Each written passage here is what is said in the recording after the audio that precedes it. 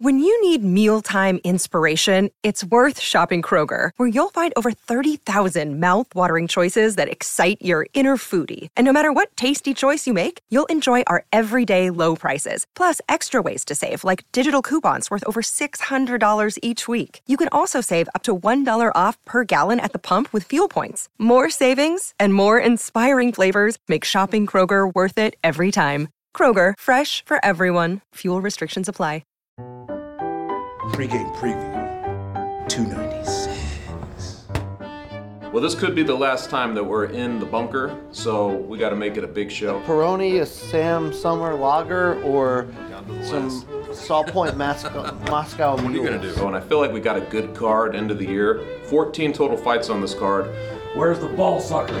I know that Morning Kombat will ultimately prevail because the BC Luke dynamic, though I wasn't sure how that was going to play out over time, 520 episodes later, has proven to be a winner. These are my two special needs friends. Only way is one, yeah. And Showtime for me specifically has been there for decades. You know, I've been watching it, so it goes way, way back. And so it's a bittersweet moment, but I'm glad to be part of the last show in the bunker, Jersey City. You know, we used to do these on the roof, and then they demoted us. And we just stayed down here in the basement. Hi, everyone. We are gathered here today to get ready for UFC 296, the last pay-per-view of 2023. The welterweight title's up for grabs. The flyweight title's up for grabs. There's a lot going on. Paddy Pimblett's back, Tony Ferguson, maybe some cucks like these two. Who's to say? It's time for the Morning Kombat 296 pre-game preview. My name is Luke Thomas. I am merely one-third of your hosting duo. I'm joined by my two special needs friends. This is Chuck Mindenhall, the Iceman. Already, man. This is good. And there's Brian Campbell. Look at Brian Campbell, high as shit. That's not true. Put the solo cam on Brian Campbell's eyes. Let's go. Enter into my living room. Look at how high this man is. Wow. He's got 15 gummies in his tummy. That would be untrue, but there are two things, though, guys, that I will guarantee to the viewers during today's episode. Masturbation. One, that I will interrupt Chuck more than a friend probably should. Fan base knows that. And two, that the expectation should be centered around one thing, Chuck.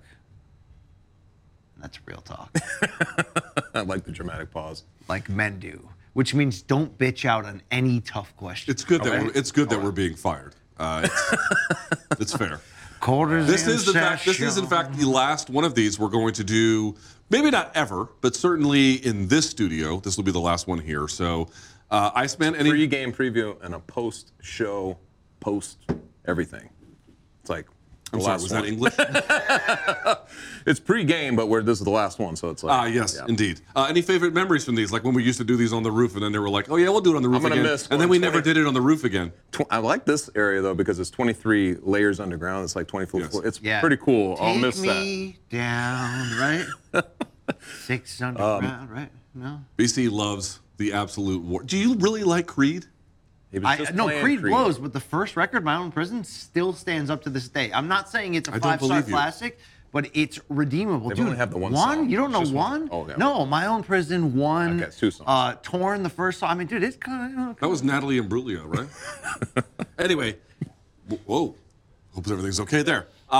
As I mentioned before, we're here to talk about UFC 296, but actually before we do that... Are we giving too much head here? I'm not going to direct this well. Why don't you take those stupid sex jokes and make it about something more interesting? Why don't you tell the folks what we have here on the table, the assortment? Well, we wanted to honor a few different parts of our lineage and our history, and one of those things would be Brendan Schaub, who really helped greenlight us onto this side. So you got the Tiger Thick whiskey right here, which is... really good. Actually, really pretty damn good. It's surprisingly quite good, yeah. We have the Cannibal Corpse whiskey, which does not meet, surprisingly, the same It hurts me to say this. You could actually fuel a tractor with that. And this fantastic hat representing probably South America's second most forgotten country, and the first being Guyana. I think it's a little strong. Nobody's talking about Guyana anymore. But the thing about Colombia is you got to pronounce it correctly. Not Colombia. When we have any debates about language in the world of UFC, we don't actually go to John Anik. we go to Luke's wife as the judge. I mean, jury. he really. I mean, if you I'd would be more intimidated with his wife. You know what's interesting is BC's entire worldview is based upon directly trying to not understand a word you're saying and then misrepresent it in the worst possible way. Now, is it Cuba or Cuba? Among friends, it's Cuba. Okay. All right, boys, let's get to it here for a little bit. Before we talk about UFC 296, which, by the way, main card completely stacked top to bottom. Yeah. Really interesting, good fights, important fights in a number of directions, 2 title fights. But first, as I mentioned, it is, in fact, the last pay-per-view of the year. Chuck Mindenhall, Iceman, you are our guest here on this program. Give me your sense of the UFC's 2023 in pay-per-view. We can go over some of the highlights. Sure. In no particular order. Izzy getting revenge on Pereira, the return of Henry Cejudo, Sean O'Malley beating Aljamain Sterling. John Jones made a return. Yeah. Granted, the fight was quite anticlimactic, but he did make a return. You could have been worse anticlimactic if Gane had done that to Jones, I think. But Jones coming in and doing what he did made it. It was a year of highs and lows for Volkanovski. Yeah. It was a year of, I would say, relative, but highs for Islam Makhachev in all different kinds of ways. So it was, it seems to me, not a year of gigantic, enormous fights, but a good string of very quality ones. I think so, and usually when you kind of reflect on the retirement of Amanda right, Nunes. Exactly. Usually when you reflect on the pay-per-views and what has happened during the year, you might find 3 or 4 duds in the end. Like in retrospect, you look back and be like, well, that wasn't the greatest, or so many fights fell out that it just basically ends up in poor condition and doesn't deliver. This year, I think we got it. Like there was that 3-month stretch with Jones, and you mentioned Volkanovski and Islam, the first one. Those are good fights, man. And then toward the end, it's the unpredictability of the sport that started to stand out. You get Sean Strickland, you get Sean O'Malley, and these guys kind of breaking through. And that adds a whole new zest. So I thought it was a very strong year that way for pay-per-view. And also, I'll just say this, BC, quickly. In terms of upsets, Leon Edwards is here because he had the upset over Kamaru this past year and then had to finish it off. Yes. Or pretty close. No, he was the last August where he beat him and then had to have the second fight this year. But as you mentioned, Izzy losing to Strickland, there was a series of big upsets that happened through the course of the year that can't be overlooked either. No, and I know some people might be watching this and go, oh, well, wow, you guys did a lot of complaining about the UFC this calendar year. And I think, from a PR standpoint, not a great year. From a week-to-week depth, quality of cards, why are they watering down? I don't understand this. Maybe not the best. But big picture sometimes is what really speaks more to where the health of a promotion is at. In big picture, they nailed the big fights. We got 1 versus 2 pound for pound, more or less, with Volk versus Alex twice. We got great stories of who's retired and walked away better than what Amanda did, what Robbie Lawler did, who's had a comeback better than what John Jones did. I mean, we've had all those big moments. They have delivered, even when they've been forced to scramble. They scrambled in Abu Dhabi and really made some big star value come back. Madison Square Garden, which lost such a key fight to bring over the casuals, they replaced that with bangers, good stories, breakthroughs from Tom Aspinall. Exactly, Alex Pereira having the incredible turn to his career that he's had this year. So you're right. It can be both things at once. It was a challenging year PR-wise, journalistically, but at the same time, they delivered the high notes that you would expect, and they are closing this calendar year with a pay-per-view card that, for whatever it lacks at the very top in terms of like that crossover reach, boy, do it hardcore, top to bottom. They got us covered. I mean, they got us covered. Chuck, how much do you like the 296 card? I like it in terms of its depth. I mean, and I hate to say this because we do this all the time. We look at it from inside the bubble and we're like, man, there's a lot of good fights. But there really are. There are 14 total fights on this card, which is... as of the time of this recording. Yes. And I mean, that's enormous for the UFC standard. You're used to that in Bellator, but not the UFC. And I mean, I would say there's probably 6, 7 pretty compelling fights. I mean, all the main card looks good to me, and then you could pick out some on the prelims as well. It's just from top to bottom, it's pretty good. Yeah, I would say it's great. I would say so as well. And then getting back to the previous topic very quickly, the UFC did have some things this year where, I mean, remember, like the year started off with Dana White and his wife in that altercation. And then they shoved power slap at us. And then the power slaps. That feels like so long. And it was fighter pay. Fighter pay was a big one. Francis was a big one. And there's a lot of real consternation about the Apex. How much of the product is it? When they're on the road, the product does seem to be quite good. When they're not, and then Bud Light got woke, and Kid Rock got armed, and like things happened, right? So there was a reason for, I think, some mixed feelings about the UFC potentially as a brand. But I do think the pay-per-views, there's nothing that was super major on there, but everything was, for the most part, pretty consistently good, or at least in the case of Amanda Nunes, historically relevant. Which brings us, of course, to 296. When we talk about 296, we're headlined by Leon Edwards versus Colby Covington. So the natural temptation would be to start with Colby getting here because it kind of is the thing that makes the hair on the back of your neck stand up as like something here doesn't fit. But I don't want to do that. I don't want to disrespect Leon that way. So why don't we actually start with Leon here a little bit? And one thing, BC, that I've been wondering is something that he made where when we were talking about Izzy, he was like, maybe this whole time it's been the Pineda story. And some of that is, you know, they both had big moments with each other in this rivalry. But like Colby and Kamaru definitely had an era. But maybe the real story, tell me if you think this way, is that the real story was that Leon was going to come out and sweep them both. What do you think? It's been such an incredible turnaround for Leon. And in this calendar year to have a victory, for as much dramatic, historical relevance as the head kick heard around the world in their first fight was, you got to come back and do that a second time when you're automatically going to be the betting underdog again a second time.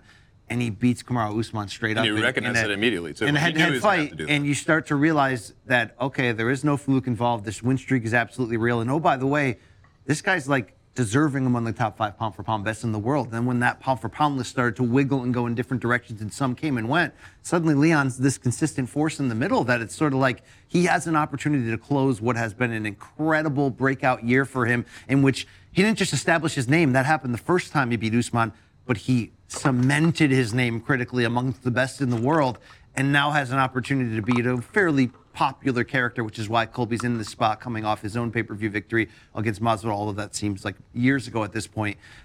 Dude, boy, could he come out really in the Fighter of the Year discussion too 100%. with a victory here. So you're right. We got the story wrong in terms of whose story this actually was. I want to see how good Leon can actually be because this division's kind of in changeover right now. Are we in the midst of not just a handoff from one great champion to whoever's next, but really is this going to be the Leon Edwards era? What a trajectory, too, because the guy there was a point, I don't know what his win streak got to, but there was a point where you're like, will he ever even get a title shot? It was sort of like the Beneil Dariush thing where you're like, I don't know if he'll ever get there, and then they might have to give it to him. He may never get it, and he ends up getting it, wins dramatically, backs it up like you said.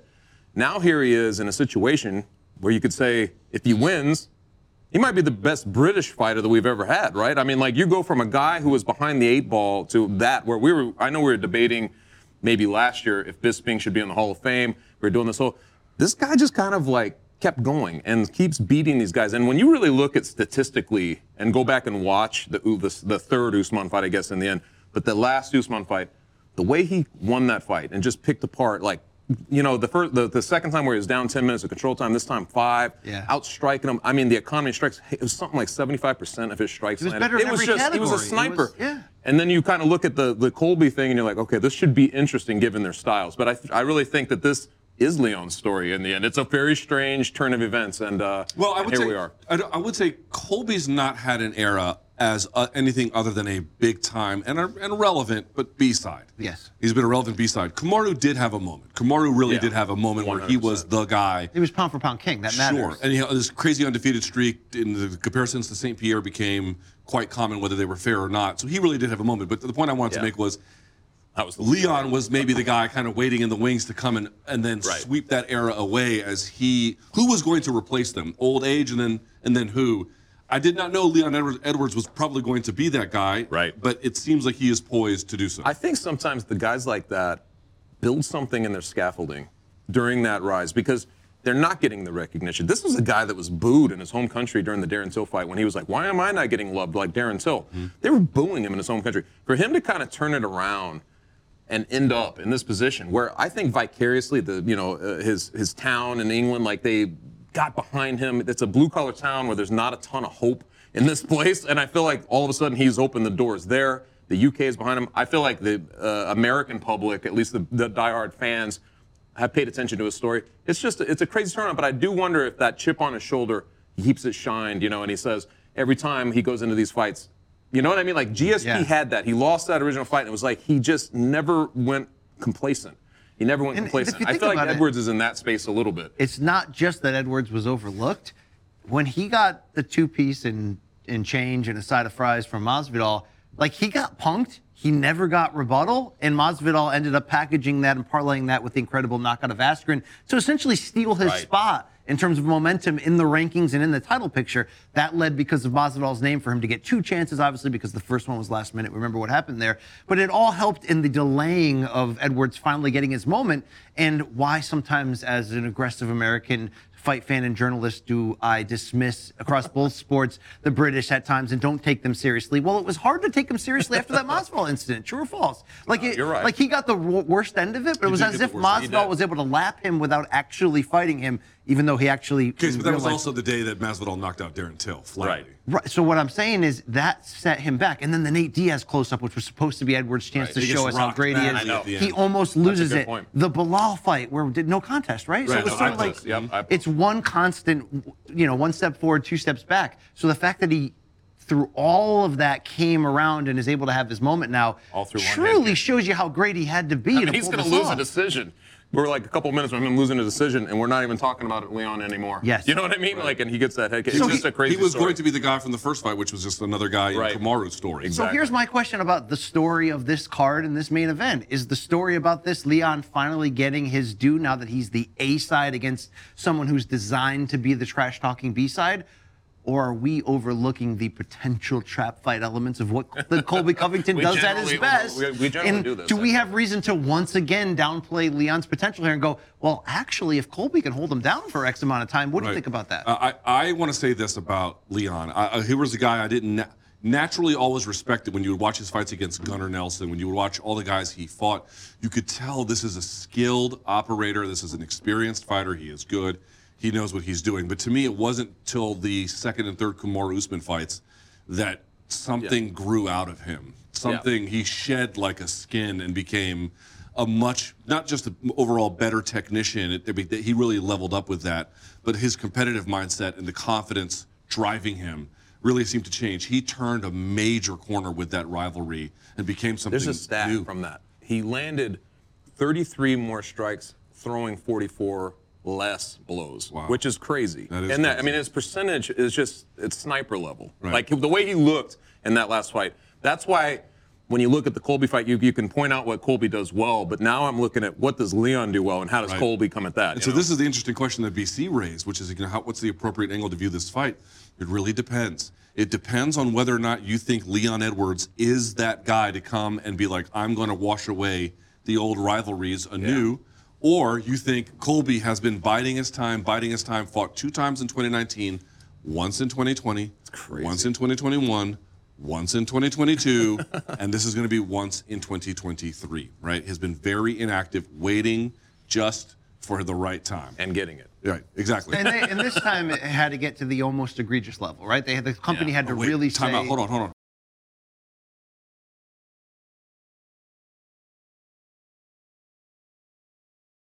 Okay, so we can just talk about Colby here a little bit now. Okay. All right.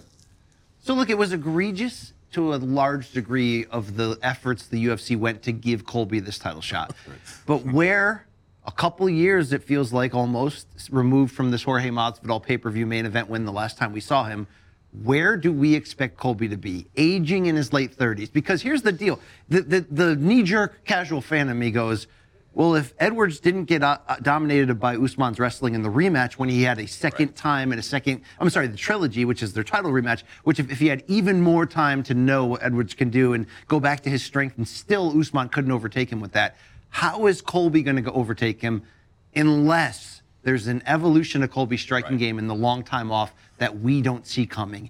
Is that possible? Old dog, new tricks. Is it possible that Colby's going to surprise us? Or Edwards is going to be ready for this wrestling attack? I mean, both things. I think he's going to be ready for whatever he brings in there. But at the same time, there's a little bit, man. When Colby gets rolling, like really gets into a flow with his like pressure striking and just moving forward and just winging, it's pretty crazy. It's like he's blitzing for 15 or 25 minutes in this case, if he's able to get by with that. That Robbie Lawler fight, remember, it was like 180 strikes he landed on him in that 15-minute whatever it was. It's just crazy when he gets rolling like that. I just don't know if he'll be able to find that kind of rhythm. I think I'm surprised that, not that people have confidence in Colby. I get that. Yeah. I get that. But that after watching the second Usman fight, you can be like, oh, Edwards is just going to get run over. Word? I just don't understand how you could be like crazy confident in Colby given what he's up against. this has been ongoing since we've covered the sport. Like the people who like wrestling and really think that that can be the dictation in the cage. Exactly. Yeah, yes, the donks. He doesn't the mean donks. pro wrestling. No, but when they can dictate the space like that and get you down and hold you down, people tend to think like they're always going to have an advantage against a striker, with a primary striker, right? So this has been ongoing. I just think that it doesn't. I don't think it works in this case. You know? No, I guess I don't understand. No, I'm saying a lot of people believe that wrestlers, really proven wrestlers, guys who can get you down and kind of hold you down, they'll have an advantage against a striker, like a guy like this, and that therefore that's how they envision it. It's a simplistic way to look at it. This is a different Leon, though. But this is a different Leon. This is an evolved Leon. It's one of those things that I think it's an evolved. The people who really have paid attention probably have the better evolved idea of why Leon should be able to dictate the fight. You know what I mean? It's just. He's evolved, but the sport has evolved as well. Colby Covington currently sitting at 35 years of age, BC. He'll be 36, I think, in February. So he's almost there, right around the corner. But he's only fought in these very, minimalist That's times. what I'm saying. What the hell could we expect from him? A dramatic leveling up in his striking. I think you're going to get what you've been getting with him. I think so, too. The guy in the Masvidal fight, probably something pretty similar-ish to that. So this does feel like, let's be very fair, the feeling we had heading into the second Usman-Masvidal fight, right? Yeah. Because it's different in the second Usman-Covington fight because Covington was so close in that first one and did outstrike him on the feet, and they never took the fight to the ground like we expected, so there was some need. If we remember, nobody wanted to see Usman-Masvidal 2. It was all about, well, he's only getting this because. Colby is right now only getting this because. What did Masvidal come in there? He came in there, gave a decent effort, got freaking laid out with one punch by Usman. Are we prepared or expecting at all that this could be pretty one-way traffic from Edwards in a striking display of excellence, and that's really, at the end of the day, what this is about? Getting his brand to the next level and using what's left of Colby on the transaction. Colby even got Usman down. So did Leon. Yeah. Leon's gotten him down too, but Colby got him down. There will be moments, no doubt in my mind, Edwards is going to be fighting off the takedown for long stretches. Like, I don't see how you can imagine a world where that doesn't happen. I agree. Colby's going to get eaten alive on the feet as long as it lasts. There's a danger, too, to like the way you're talking because this was the Sean Strickland. I mean, I just look back to the previous time. We talk about these guys and we're like, I just don't see it. I don't see how this is going to happen. No. I mean, here's the case for Colby. The case for Colby is that even at roughly just shy of 36, he's going to have great cardio. Yeah. His game, like, for the people say, well, he's not been active, which is true, but he's not really trying to change his game, right? I mean, he wants to get better over time. But he's not trying to be like the most well-rounded fighter he can possibly be. If he had switched brands from Trump to DeSantis, that would have showed us. Yes, that would have been more of a switch. the wrinkle. But the thing is this, he's got a formula. Yeah. And he sticks to the formula. He tweaks it a little bit. He adds a little bit here or there, but he's got a formula. He doesn't need to be as active as other fighters for that reason. The case for Leon is that, as I mentioned previously, if you go back to especially that third Kamaru fight, the level of takedown defense is extraordinary. Right. And that's going to be a stiff resistance for a guy like Colby, but Colby has, he handles himself so well, too. Guys become champions sometimes, and how they handle themselves, you pay attention to, and a lot of times those guys will lose their titles. I just feel like he's stayed out of the thing. The whole Ian Gary thing that was going on, I feel like he protects his gym. I feel like he's holding himself up. It's just weird. I feel like he's saying this is a matured Colby Covington? No, I'm saying that Leon. I'm saying Leon is like he's got like something about his demeanor that I like. Like, it just seems like he's not putting, even if we want to start to praise him, he's not doing that. I think he's just confident and he's a very even-keeled guy. Well, who just the Rocky nickname actually works. It actually for him fits. It does. I think we had this discussion because I was like, you've never had a guy with a closer Rocky story than he's actually had. That's a great point. Well, in any case, I had more of like a Rocco story. Court is in session. And hey, we are drinking, by the way, Moscow Mules, brought to us by Salt Point. Are they any good? Very nice. Luke is drinking his own sweat. Could use some ice, but it's okay. I'm drinking urine. Yeah. I'm drinking urine. Yeah. Dude, have you never had the Cannibal Corpse one? I have, actually. I think Do you think we can get Chuck to do a shot of it? Dude, Slurricane, strong enough to start an engine, man. I mean, that thing is. The label kind of tells you everything right here. I will say this about the, I don't drink much anymore, but I will say that the Tiger Thick, little on the sweet side. Good, though. Good. Okay, since we ask a lot of you on this segment, not just to allow yourself to get cut off so often, but really to answer the tough questions, the hard questions. All right. If you got an opportunity to do like a long-form expose and feature on Coach Craig Jones, but he said you must enter No Spears country to do it, would you take the risk? You know I would what do anything so long as it doesn't compromise. How many times have you paid for sex? Because you went into a Turkish. Dude, I asked a buddy of mine that the other night. Turkish bathhouse. His answer was a couple dozen. Oh my God. A couple dozen. Because you followed Douglas Crosby into a Turkish bathhouse, so you'll go to extremes. Russian, not just because he was in a hurry, right? Yeah. Like, yeah. You go where the story is. We That's have to what you move do. the conversation along, but it's a decent segue into the co-main a little really? bit here. Yeah. Crosby, which is Raw Dog. Brandon Royval is back. Taking on a man. Taking on a man Nickname, right? Yeah. who had a lot to prove in this last fight, in Alexandre Pantoja, the flyweight champion. But let's start with the Raw Dog side, only because I wanted to use it as a segue. BC, you spoke to Brandon Royval. Yes. This is his second crack at this gentleman. He lost before. He was stopped. What do you know about Brandon Royval? Who is he? Tell the audience. Imagine of course they know, but imagine they don't. Who is this It kid? turns out the way I've been framing him the last few years is actually correct, and here's the idea. Brandon Royval is a two-way finisher. He's a great submission expert, loves to brawl, loves to has knockout punches, but he fell far too much in love in certain parts of his initial rise with being that crowd-pleasing badass, which getting himself into those wars, and it had dramatic finishes. It also had a couple dramatic finish losses in succession as well. The rebirth that he has felt since losing his last fight, which happened to be against Pantoja, who's now champion, is because he's taken it more serious. Like Gaethje, who made that same great adjustment after losing to Alvarez and Poirier. Same city, isn't it? Right, where you turn back a little bit of the recklessness, but you don't do it to the level where you sacrifice the danger. And now what you have is a stone cold killer, a guy who goes in there with plan and intention and can still deliver it, can get a little bit dirty and hairy, can lure you into the same type of, let's just say, chaos, but is finding out how to swim better within that chaos. Knowing that this division is hot potato right now, in a lot of ways, right? Post Henry Cejudo, it's been kind of hot potato in that regard. Yeah. Anyone can win this. He is fully capable of winning this, especially since we have a champion who, while impressive in doing it, had to just bite down to get there, right? Had to endure like crazy. For a guy that's kind of known as a submission expert, Pantoja went in there and just brawled his way to a title. He's a little bit older, too. It's a rematch. Live dog, but live raw dog, if you know what I'm talking about. How much has he told you he hates condoms? So that's the thing. I did not expect to interview him. Have you ever interviewed him? I've never had. As a fellow Coloradian, as you would say, right? Yeah. I am a Coloradian. Yes, thank you. Yeah.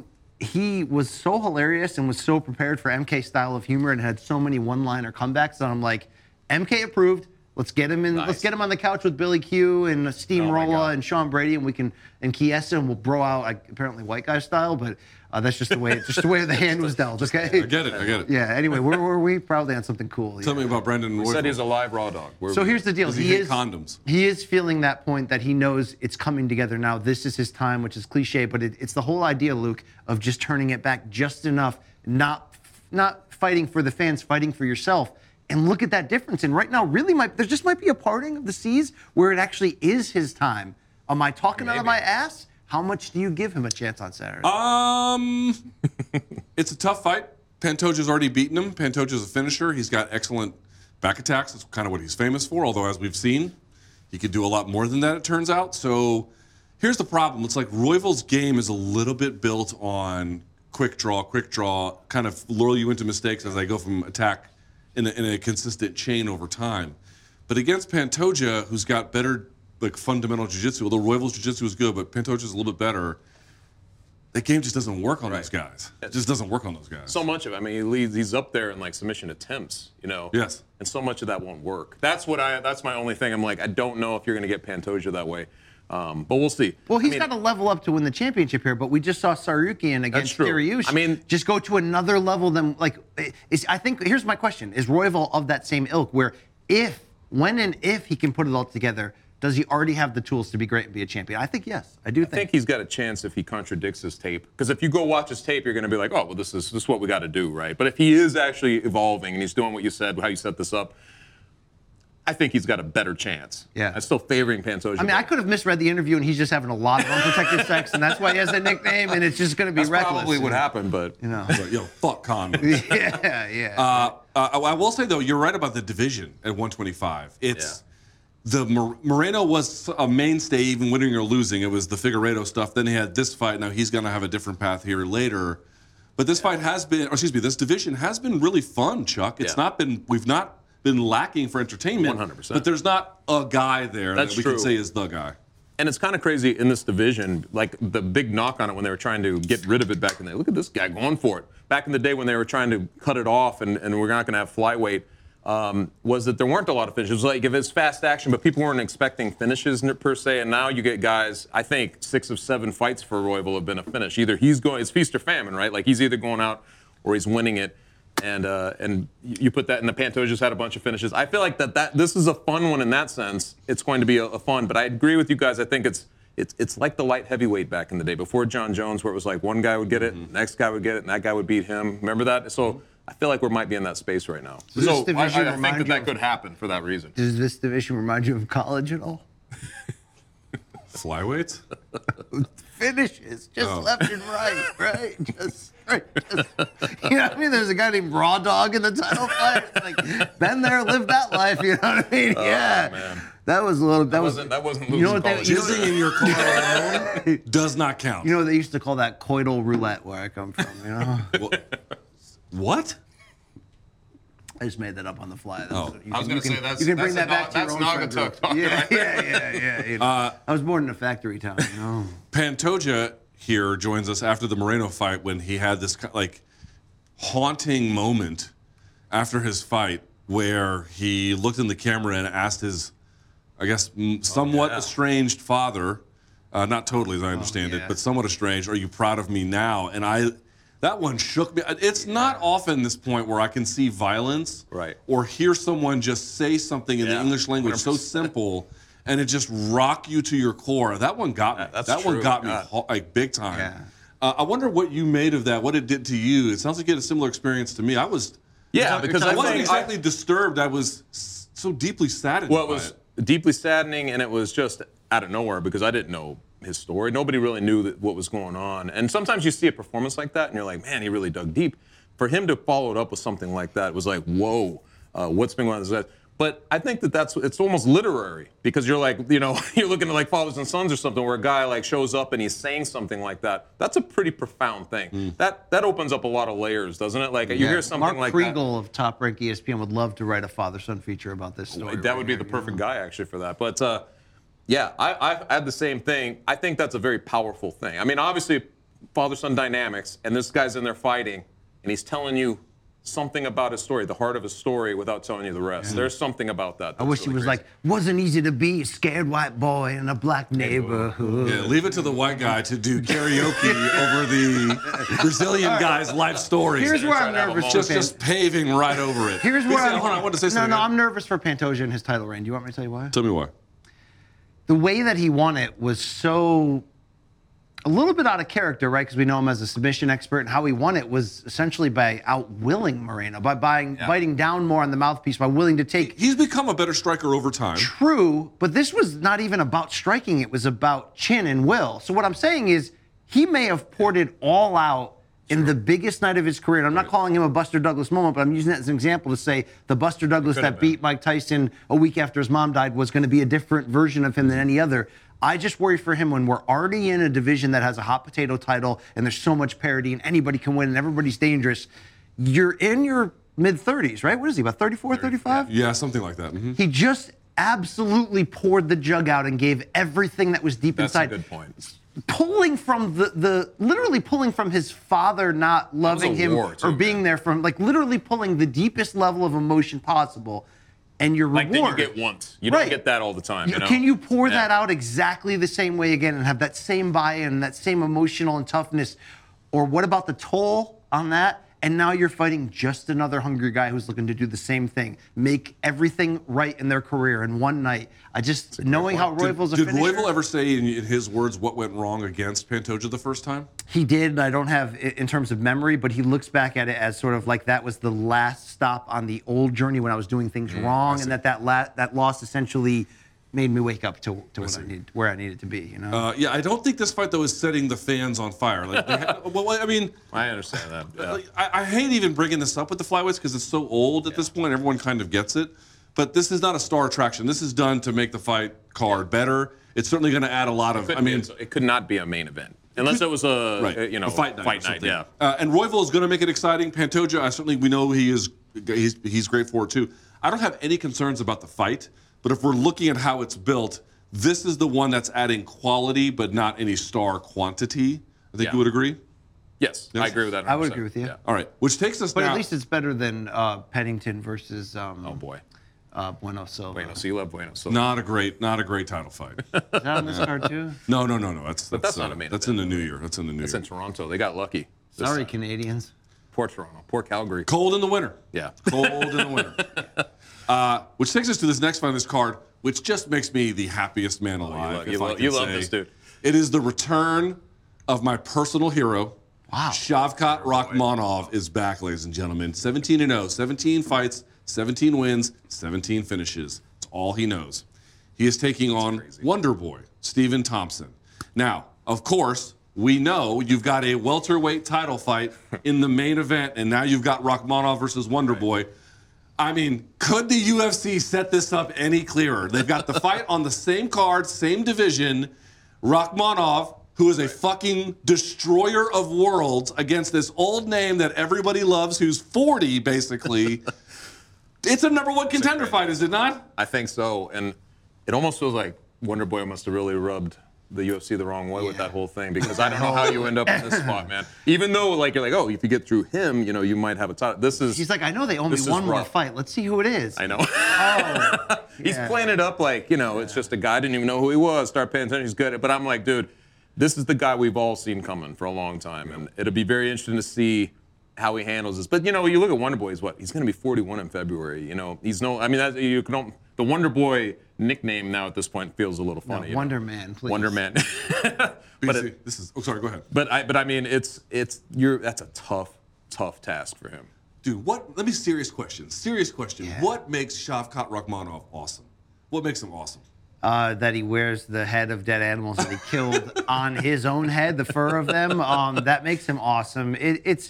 No, he did have that one question fight, right? The Jeff Neal fight. The Jeff Neal fight, which turned out to be interesting. In what way? Because he was getting a little lit up a reckless little and bit. getting He was lit lit up up. in that.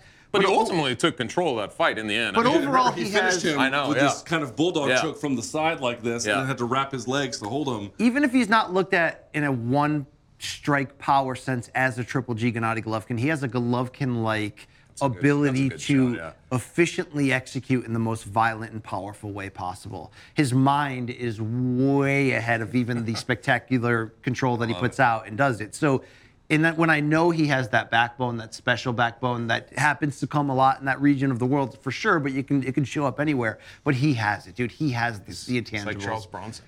But he's like a hitman, right? Like he just shows up. He doesn't really have expressions. Yes. Like he just goes in there and Yes. does his job, and every time you're like, damn. And oh, by the way, He seems to smile through pain. what did you think about this? Earlier today, and it already aired live on Morning Combat, but we had Sean Brady, Yes. welterweight contender, on here, and I asked him, saying, when you look at the styles of this division and who's out there, is there one fighter that's the worst style matchup? Meaning, who's going to do the best job at shutting down what you do great? And he was like, yeah, Shavkat Rakhmonov. Really? Like, so that's basically telling you that people are starting to look at him as the truest should be. boss at the end of the video game, the badass, the one who will probably be champion soon. So if you're Wonder Boy Thompson and you're, into betting, whatever, like, what do you do? What is possible here for Wonder Boy? Is the best case scenario that you lose a competitive decision? Is that the best case scenario? Well, I want to get to that in just a second, but just to finish up on Shavkat, we mentioned it before, 17 fights, 17 wins, 17 finishes. What in the UFC, like 6 or something? Something like that. I 5 think or he's 6. only had, in the whole course of his career, only 2 fights even go to the third round, of Yeah. course, winning both of them by stoppage. He's just a murderer, an absolute murderer in the best case possible. And he's got interesting evolutions about him, too. Like, he's real good in the clinch with throws. He's got good wrestling. Yeah. He's got an interesting style of ground and pound where he doesn't follow them to the ground. He kind of bends over at the waist, and they don't know what's coming or going and tags. It feels like he's inventing new strategies as he's implementing them. You know what I'm saying? Like, he may be the guy that takes us a little bit closer to the next level of the to the point you raised about the Jeff Neal fight, which did be like, well, he got tuned up a little bit there on the feet. A, he persevered. It wasn't B, a disaster, he turned out he could take a shot like it was nobody's That's business. the thing that it told me. Right. He could take the and shot, was too. hungry for the business. Hungry. It's like Chimaev against Gilbert, where it's like you wouldn't have written it that way, that it went that way, but at least you got to show us exactly who he is, and you're like, okay, still that dude. It's like absolute What would you point to as a weakness of his so far? So he would walk into range and get lit up and stuff like that. And it's like, you could do that in your late 20s. You're not going to be able to do that for much longer. And especially against some of the guys, like Leon Edwards will set your ass on fire for that if you just walk into range on him, right? So there's stuff like that. But in terms of like the special qualities, he's got the it factor times 1,000. To your point, even though he doesn't speak English, he just looks the part. Do you really believe that? You kind of joked about it, but I wonder if you really believe about it. Like how Wonderboy found himself in this position. Supposed to have a fight. It fell through. His opponent missed weight. Yeah. It was Michel Pereira. Right. And he didn't want to take the fight. So there was this whole big media cycle about whether he was going to get paid. Should he get paid? Same thing that happened to Tony Ferguson in one of the Khabib fights. I was there for cover when he was cutting weight and he missed it. It's kind of crazy to think Wonderboy getting punished for any reason, but the UFC is a little strange in how they conduct. We've seen stuff like this before. I really believe that this Wonderboy has a name, and he's up there where the in the rankings they can justify if Shavkat's able to go through him, you could give him the title shot. I think it's all that. You could take his juice. It's a good matchup for him. It's all of that stuff. But I do think that there had to have been a little bit of something there for Wonderboy to draw this card. Here's the thing I come back to. It's like every time we have one of these fights, I'm always like, okay, what does it mean for if X wins? And then what does it mean if Y wins? And it's like, I'm not saying it wouldn't be great for Wonderboy if he beat Shavkat Rakhmonov. But clearly this is all set up for Rakhmonov to push him out of the way. That's exactly right. And then move to the front of the line. And so you're even wondering, what would it mean for Rakhmonov to lose against basically a 40-year-old BC? It'd be a fucking disaster. Yeah, I mean, could you repair it and come back around again? Yes, but he's at a point right now where the timing is right. The momentum is there. He's shown us enough of who he might really be that's why we have to have the realest of real conversations and the kind of talk, again, that only men do, and that's why we do it here. Is if I asked either of you who's going to be the welterweight champion in 1 year from now, I could almost guarantee that your answer is either going to be Shavkat or Leon Edwards, right? Because let's give Leon his credit. He's within, I think I have him like number 4 pound for pound in the world right now. He's quite good. The way that it went down that way. That's same with us, yeah. How much stock would you put into the chance that a year from now, instead, the champion could be Bilal or Jack Della Maddalena or Sean Brady or Islam Makhachev? Is there any chance that it's not Leon or Shavkat a year from now? What do you guys think about that? Those are some rough customers, but man, I think that it is. I think it really does come down to those two guys. I think so. I mean, especially Shavkat. I just think that he's that guy. I think the kind of fight that Volk gave Islam the first time, but he lost. I think Makhachev could give Shavkat something like that, but lose. Right. You know what I mean? Yes. Interesting. But like, who's the guy? Who's the guy you look at? If Leon can stop Colby's attacks, and so then you're like, well, Colby's wrestling game won't work at the top anymore. Then you go to Shavkat. If he wins, who would you pinpoint as the guy to beat him? I guess you could say Della Maddalena. Right. But you would want to see it, and more to the point, like how are they going to attack each other in the clinch? You're like, there's real intrigue about how it will go. Yeah. But there's nobody you're like, oh, that's the guy. That's the guy that's going to beat his ass. Do you think he would have been that guy in prison who's like fresh meat on a Sunday night when like the new just serving up your butt, the new bitches come in, face down, ass up every time. No. First thing I do is make him toss my salad, right? Last thing on this, if I may. With jelly. Okay, stop. Talk about eating your ass. He ratchets it up for these shows. He does. We were talking about what Leon might be doing if he ends up beating Colby, ushering out that old era. Shavkat would be helping him in beating Wonderboy. They would both be kind of showing them the door. That's the idea, right? You ever talk to Joe Silva back in the day, and he would talk about this very thing. He's like, you're always priming the guys to come up and take those guys' spots. That's the whole thing. It just keeps the cycle going. That's what they want to happen. Right. If Colby somehow wins, though, and Shavkat wins, I don't see Colby fighting Shavkat anytime soon. Oh, the promotion would make him in a second. I mean, it would be. You could say no. But I'm telling you, this is the kind of stuff. Okay, but I feel like that's always the tricky side. The transitional, not a lengthy champion, the transitional champion, which would one allow the title to go back to the White House, but two, right, or something like that. But two, it would allow an opportunity to say, okay, well, who's next? We will use Colby to put them over, and that would be Shavkat. Unless Jack goes on some kind of insane calendar year next year, unless Sean Brady keeps elevating to next levels, or unless Islam gets his shot, which is why it brought him into the conversation.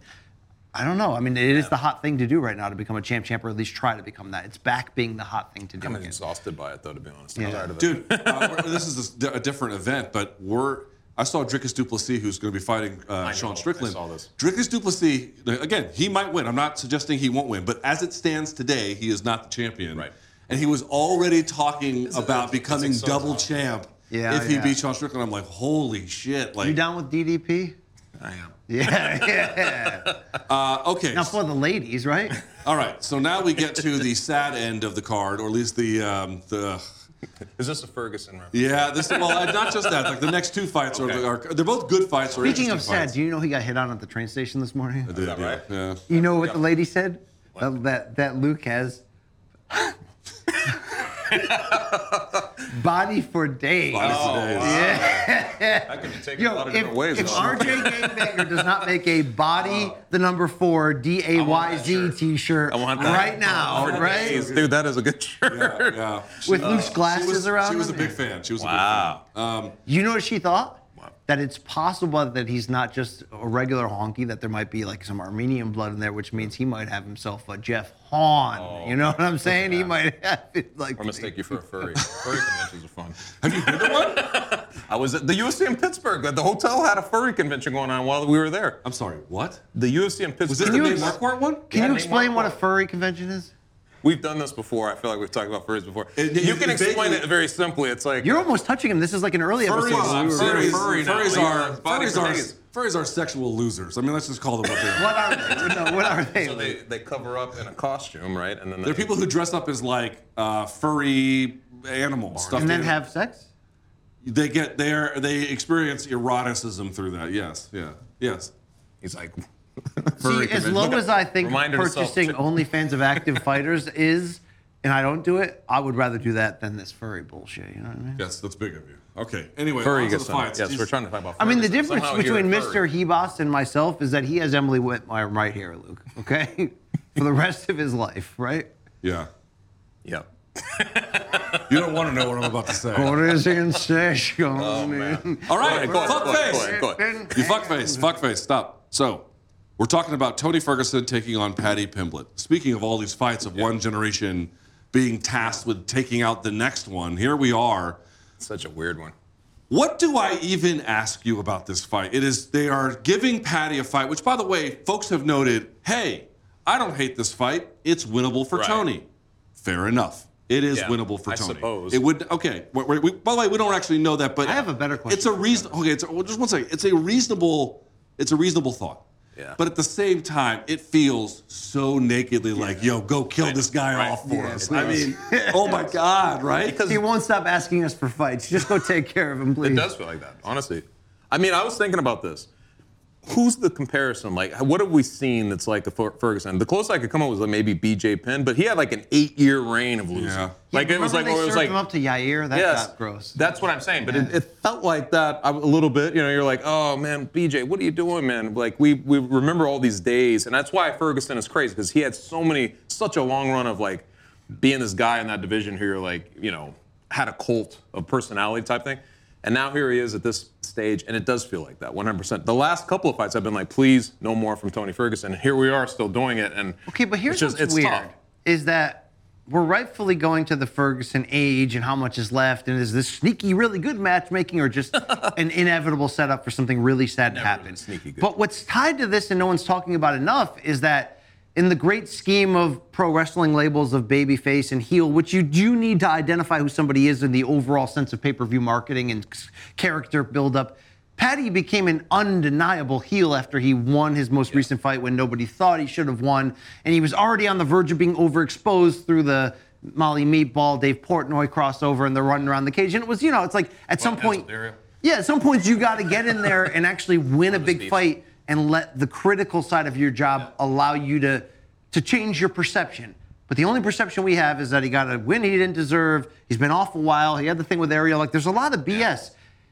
What's going to happen if Paddy does what he's telling the media he hopes is going to happen, which is that this fight is a war, good point, and too. he just knocks what's the best Tony case the scenario fuck here? out. What does Paddy knocking out and potentially retiring Tony do to a brand that people just can't wait to see him lose and finally... He's almost like where Adrian Broner was before the Maidana fight, where you're like, I just can't wait to see this guy finally get solved. Yeah, it's throwing gasoline on the fire, really. I mean, honestly, it really So he is. becomes Like, a pariah from that, or I don't know, man. No. It's like, I don't know how this will, like, if he goes in there and just starts as Tony Ferguson and you know, handles the mic the way he's been doing and stuff, it'll be very interesting to see how that shakes out, but he's already got such a strange, I felt like he was doing all the right things, and then suddenly he was doing, it felt all the wrong things. It was so weird, right? Up until he did the, remember he won a fight.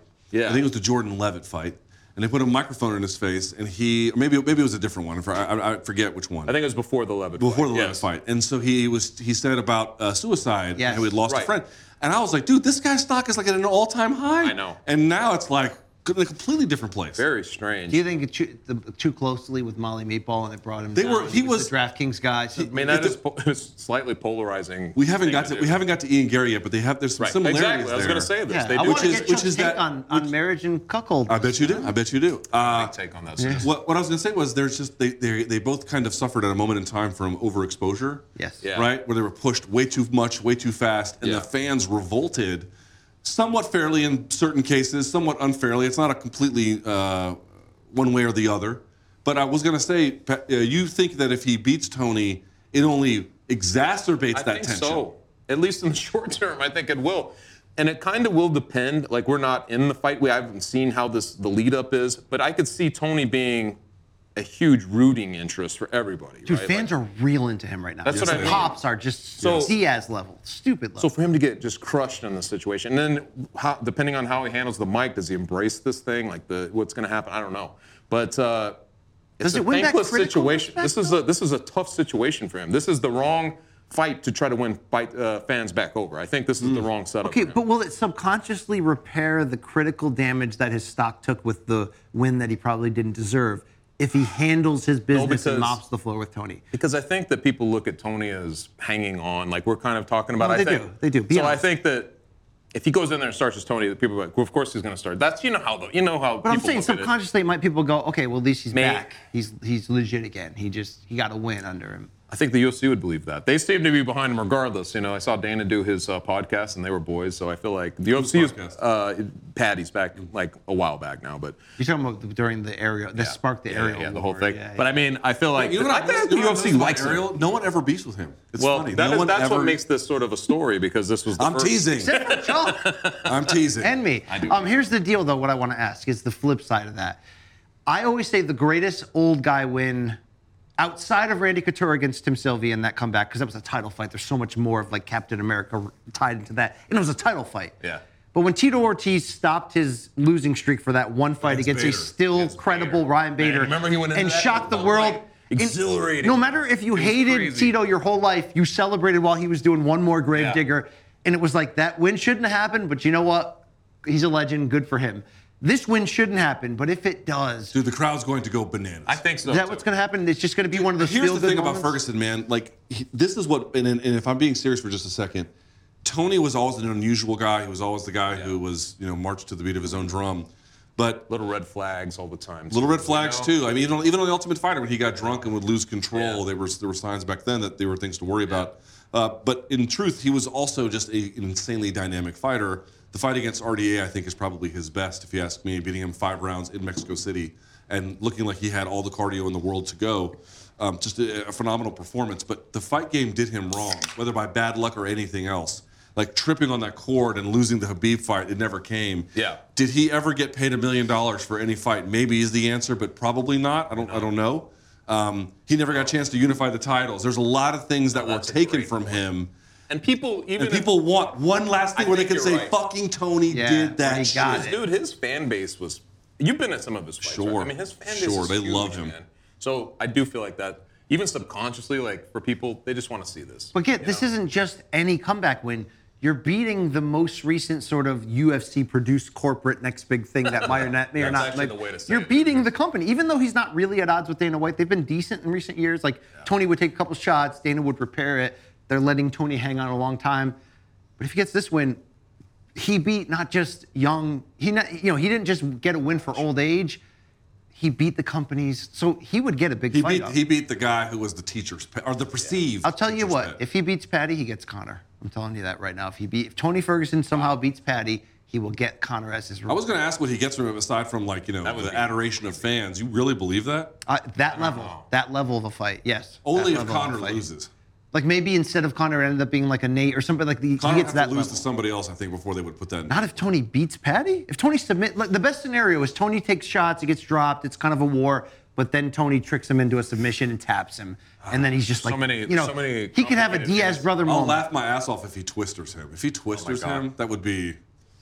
There's also a little bit, and this is, it'd be this moment, it'd be a celebration. I know how it's going to be if he wins, right? Exactly what you guys are talking about. But you'd also know that the inevitability of him losing badly again will exist. Like, it's just gonna. Oh, yeah. So it's like, there's always a bittersweet thing. I hate it. Remember when they did guys get Frankie into this Edgar? spot. I know. Against That's what I'm Chris saying. Gutierrez, and you were like, this is going to go, this is going to go poorly. I know. Yeah. And then, what's the best case scenario for them? They win. Now they think, if you talk to Tony, he's like, I'm going to go on a 5-fight win streak. Oh, yeah. And I'm going to win the title. And you're like, oh, no, don't talk like He's that. probably like, I'm going to fight Islam next. I'm going to fight. Like, yeah, he's just. So it does prolong something, that's all. Chuck, interestingly, tangentially, not really connected to this, will Khabib ever compete in any form of like combat that we care about again? Visit this a lot. We do a lot, but it's an important subject because that's his long time. I don't know. There was a time where I would have said yes to this. Mm-hmm. He's so principled, and I just don't see it. I don't see any movement. And from I him. guess I don't wouldn't know. accept if he does the I'd be grappling match. shocked I don't if he count did it. now. If he does grappling, I don't count maybe, it. but I'm like, if coming back to UFC No. or something, I just don't see it at this point. Let me ask you about the David Goggins stuff. David Goggins, a former, I think, Navy SEAL, sort of like a professional psycho where, I'm not dissing. I mean, he's... You got to kill that. He does feats of strength and endurance and This is whatnot dude that who's are like- incredible. Is that dude who challenges fighters? Is that what you're talking about? No. David Goggins is the guy who Tony hired. This he does. Yeah, I did see this. ultra-marathon I did see stuff. this. I know what you're talking about. Okay. Gets to the point of He death. does. He does like levels of physical exertion I saw that are you basically kind of saying considered. like this does. Right. I know what you're talking The about. thing was, it's like, why would you do something like that? And if the answer was to get into great shape, being in bad shape was never his problem, never once. No. And also, like, you need that fighting spirit. Like Tony's, like, if there's anything he's always had, is fighting spirit. My theory was he did that because, well, one, I don't think he made a great choice, but two, I think he was looking for some kind of spiritual journey that he could go on so Diego to Sanchez, man. self-soothe It's like- a little bit. Right? I think it does feel like that to me. It feels like the Diego Sanchez. Remember the last dude he had? And the guy was... Joshua Fabio? Yeah, that whole thing. And not quite like that, but it's sort of like that in the sense like these guys are kind of... They've tried a lot of avenues. They found success in a lot of things they've done, and they're like, this is the next chapter, and I feel like it's going to bring this to me. You know what I mean? It feels like he's in that space. I had to text my driver, let him know I'm still coming. Yeah, right? my driver's texting me too. I just don't get the phone. You know, if I I don't have a driver, If I so broke bro culture with you on that, I apologize. All right. Yo, what do you think about Eskimo brothers in MMA? We used to have a couple of those, didn't we? We still got a bunch, probably. Yeah. Sure. Like promoters and comedians. Yeah. I hope you get fired. Anyway, what was your sense about what any of that shit meant? Just the spiritual journey part? I mean, he's that guy, though. He's turning. Everybody has February birthdays. I think he turns 40 in February. Yeah. And he's a guy who I loved him for this reason. He was so unorthodox. Remember his training methods where he's just doing all kinds of weird, like he's always been kooky, and I love it. And there's a part of you that's like, well, this is Tony, man. This is what he's gonna do, but. I don't put much else into it. I just feel like he's trying to find that, He might be searching for something like that, and maybe that's good because he's had red flags where he's had anger issues, he's had strange issues outside of the game. Mm-hmm. Maybe there's a deeper thing to it. I don't know. Okay, we're all just waiting for like the next loss that's big enough but not too damaging that retires him, right? We're kind of waiting for that in a way because you're right. The reward for getting a surprise win that he shouldn't in some ways is a more difficult fight and unfortunately another beating. Is there any scenario, though, where he, as much as he can say, look, and I'm going to go on a 5-fight win streak and become a champion, is really just looking maybe to maintain this identity and to keep doing this and becoming where Clay Guida is, where Jim Miller is, where Matt Brown is, where you're sort of better known in the end for your longevity. As much as it sounds crazy from a guy who's been stopped so many consecutive times against big names and some of them damaging, could he be a guy that lingers? Even Andrei Arlovsky was able to write another chapter. Andrei Arlovsky utterly reformed his style to make it work in a very relatively speaking. I wrote him up because you twice. never know who's going to be the Bernard Hopkins who's able to fight at a very high level to 50. I'm not saying fight at a very high level, but Guida's 41 and he's still doing it. What you tell me, because you've watched his last couple of fights. I know that when I was watching, I'm like, oh, it just didn't look like he had movement anymore. It looked like he was going to get hit. His movement looks compromised. So it's like, if he did that, it'd be like a miracle turnaround at this point. He always had issues taking punishment. He just ate it before, Yeah. and now he can't really eat it the same way. Yeah. So in your estimation, is this lost and it's I over? think This is it. I don't know what he'll do. I don't know what the UFC will do. They may have to cut him. But it probably should be. I mean, again, dude, I go back to, I remember, you can look at my tweets in real time. I remember the beating he took against Justin Gaethje and being like, you're not coming back from that. Not coming back from that. And That's then, a good point, though. I remember that fight. And dude, that fight when he was like kind of just looking off like a zombie after taking the, massive punch after massive punch. And then, getting your arm stretched by Oliveira wasn't great, but getting flatlined again by Chandler. Dude, you don't come back from this shit. I'm sorry, it doesn't matter who you are. You don't come back from that. And dude, that guy's trained so aggressively, extreme. Yeah. Well, he's been an extreme trainer. His comeback from that injury of tripping over that cord is just insane. It's inhumane. So he'll have one of the biggest, that's that hard story in the end. Like you're mentioning, I think you'll look back at his career, and there's such a what if. Like if he just fights Khabib in like one of those situations when they were both at the top, it would have been a lot of fun. People even talk like this Jermell Charlo. Canelo fight. I know it's boxing, but the point being it was like Charlo really underperformed, which is true, fine. But he also fought Canelo. Like he got a Canelo payday. The game did him right. Like in the end, he got the lottery ticket. He got a big cash. He's got some good wins, whatever. But like he more or less is going to make out of the game okay. I don't think Tony ever got that from the fight game. No. I don't think the fight game ever rewarded him the way that it should have. Ugh. So and he's trying to just take whatever's left and double on top of each other and make something out of it, but there's nothing there. So what do we need? We need him to get stopped without taking a ton of damage. We need it to be over, right? All right. Or just win. Do you need it to be over? That's what he could do. Does he ever fight in the UFC Could he do again that after this? I need you to answer that question. Yes. Does he fight again in the UFC after this, win or lose? Yeah. Okay. With that in mind, we have to wrap this up because I have a train to catch, and so does he. Right. Wow. But we have to talk about the Ian Gary and Vicente Luque fight. By the way, another generational one. Yeah. This one within the same team. We obviously have to start the conversation here with Ian Gary, who has been embroiled in a number of, in some cases, very stupid scandals, and other ones, very self-made ones that there is some validity to. It's a bit of a mix between the both of them. Some of them salacious. Some of them, getting into the stuff about what he said about Neil Magny and kind of blowing this up and then having some repercussions, potentially anyway. Chuck, does your wife's ex custody live in your house? Not all the time, but I mean, he's there a lot. Kidding, okay, not a cuck. Of course. Then you know what? Not a cuck. Yeah. Not a cuck. I just want to be clear. I don't care about any of your marriages. I want you to know that. I don't give a fuck about any of your marriages. All right? But in all seriousness, here's the thing I will say. The fans have been killing him for a week now, and again, at the time this will air, it'll have been weeks. On top of that, he has to go face all of these guys at the press conference who are only certain to light him up. I will say this. Aside from the fact that you have to fight Vicente fucking Luque, which is bad enough as it is, you have to do it under insane mental pressure from your peers and the fight community. I don't know. Does he? I don't know. It's strange because the pressure he brings onto himself is what's so weird. Yeah. Like, usually you're hyping yourself up in ways that are advantageous for you. I feel like the way he hypes himself and then the way people talk about him, it's like pressure to not fall on your face because so many people want you to. It's weird.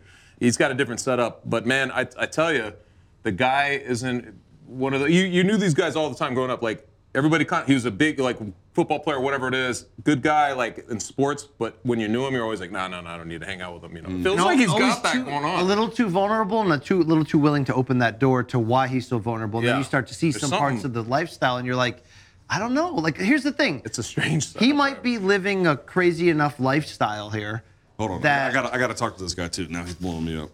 Sorry. I have to. Sorry, dude. I have to. So Ian Gary might be living a wild enough lifestyle that there's some element of the pressures of this week from this buildup of almost like the fans just having a reason now in their eyes to completely turn on him.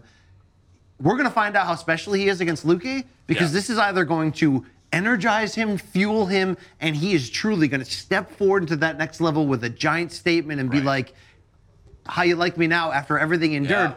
Or it's going to be the reason for his undoing because it's all kind of blowing up. Dude, he's either going to blow past this and make it all look like nothing, or it's going to be a cautionary tale. Exactly. So the cautionary tale thing is the pressure, but I could see him doing the other thing, where he just goes right through Luque, and now we're like, okay, and Gary is like a player, Then we know, okay, then he's built for this, and who cares whose ex is with whom or who? I mean, if you found out, okay, seriously, I don't want to get into your marriage, and I've met your wife, and she's lovely, and she's a fantastic lady. She likes it when we talk about it. But if you found out, oh, honey, you're a published author, and then you're like, how to get bald guys from Colorado to impregnate you?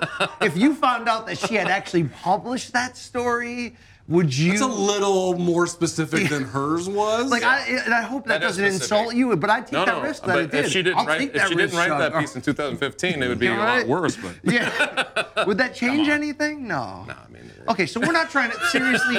We're seriously. There's side streets. I was about to say he was destined for that job. Yeah. It sounds like. I mean, we're seriously not trying to get inside of the dynamics of his marriage, although they're showing us a lot. So whatever. They are showy. Does this though change who Ian Gary can be? Because it does seem like the public, the people that weren't sure about him, are like, now I have a reason. Like I said, F that guy. People were looking for a reason to not like him. His own like Ireland, I don't feel like is behind him. You know, like because of moving to the States and everything else. It's just. Every step has been very strange and very polarized. Well, he's also using like some of Connor's shtick too openly, and I like, think, yeah, it's like exactly. I think that's 100% it. It doesn't feel authentic. It's not quite yet. John Jones weird, where it's like he's kind of hypocrisy, but it's like it's weird in the sense that he doesn't really. I feel like he hasn't found his lane that way. You know? By lane, are you talking about the Albuquerque intersection where John had to pull over after the? That's the one. Yes, sir. But. Keep going. It was technically it was part of his 20s, so it would fall under the jurisdiction of your question. You know what I mean? Got it real good, right? Yeah. He's feeling it. Those mules are reporting. Woo! You feeling those Mars? The difference between me and you is 2 Moscow mules right now. All right? That's true. Oh, He's having a good time. Yeah. He's having a good time. You know, the thing about Luke is, I know you think this a lot, like, will BC and LT like last? Like, we're actually really good right now. I love this man. Yeah. We may fight He on the texts air. me less than ever. But that's why. We don't have to talk to each other Harmony. at all. It's the marriage I've dreamed of. Yeah. Okay. The thing about my marriage, I like this is the new shtick that I like from you is like just holding the pregnant pause. Just letting this idiot talk. Just let him go. All right. I like so it. here's the deal, Chuck. If Ian Gary passes this test and does it impressively, what the heck do we have here? Because we just talked about the division and the future players, and none of us mentioned him. I just want to say that. And it was an accident when I'm like, Yeah, you're right. when I'm He's like gonna Sean enter that Brady, space. Jack Della Maddalena, we forgot to mention him. Will this be I mean, my guy Pizza Carroll thinks he'll be like, when we're talking about these guys, like he thinks, because he's followed Ian a lot longer, and I think he believes he's going to be skyrocketing to I'll tell you what, spot. man, he passes this test, he moves through it. Yeah. Dude, and we already It's a had test too, we man. just had Sean Brady who won obviously Right. against Kelvin Gastelum. He wants What a a piece great of him. division right He's now. already got guys who want I know. who are after him, and we haven't even fought yet. Dude, Luque is quietly, what is his nickname is like something like Silent Assassin, right? Or Yes. something like. But he's very quietly put together 20 fights, 115 of them. Dude, he's 75%. He mostly finishes. Yeah. That's He's a guy. He's If a you just freaking pull back, escalation, like a real escalation from you pull back just a little on the recklessness, there might still be another run. Right. Well, remember he had the brain health issue. I know. That's true. Where we weren't even sure if he was going to come back. So That like, is true. I don't want to call this the second act, but it feels like with him, how much borrowed time is Luque on in terms of how much time he has left to fight? I don't know the answer to that. It's crazy. But I I never feel thought like of that. if he gets washed by Ian Gary, we'll see what happens. But if he does, that would almost certainly mark. It's funny talking about it because several of the people we're talking about could be on the same ice flow. The UFC's kind of kicking out to sea, like, all right, we'll see you later, Luque. We'll see you later, Wonder Boy. We'll see you later. You know, it's weird. I didn't really put that together, but there are a lot of those matchups. It's a lot of coming and going, Yeah. or at least viewed in that way. We have drivers that are waiting for us, but Yes. Luke, this prelim card is badass. All right, and I quickly, did want to we get gotta your go through it very quick fast. temperature on the featured prelim main. King Casey O'Neill and Ariane Lipsky. Oh, pants at the ankles. Wow, man, come on. It can Pants at the it can just be fun to watch you. Wow. All right. That's you. Wow. I can't. All right, crossfire. We have to wrap it up. This was the last of these, at least in this particular studio. So You know the thanks for best way watching to us. wrap it up would either be to do a shot of the Tiger. I'm whiskey, going to go catch my fucking train. or to do a little rockapella of I'm gonna let you two. I'm gonna let you two crackers do it yourself. Quarters in session. Okay, that's Brian Campbell. Verdict That's Chuck in Mindenhall. You can hand. find Thanks for Chuck having Mindenhall. me, guys. Hey, Ringer MMA show every Thursday, and after big pay-per-views, we do an immediate response. or you should go to MK shit first, but then afterwards you can go watch What's that your one. given name? It's like Charles Charles Mendenhall IV. Yo, that's a white name, bro. It is very It's a white. Very. But it's also royal. Do you think your great grandfather sold peyote? He did peyote, but that's about it. All right, we're done here. That's Brian Campbell. I'm Luke Thomas. That's Chuck Mendenhall. UFC 296. Enjoy the fights. We'll talk to you guys after about it on MK. Bye. Ciao.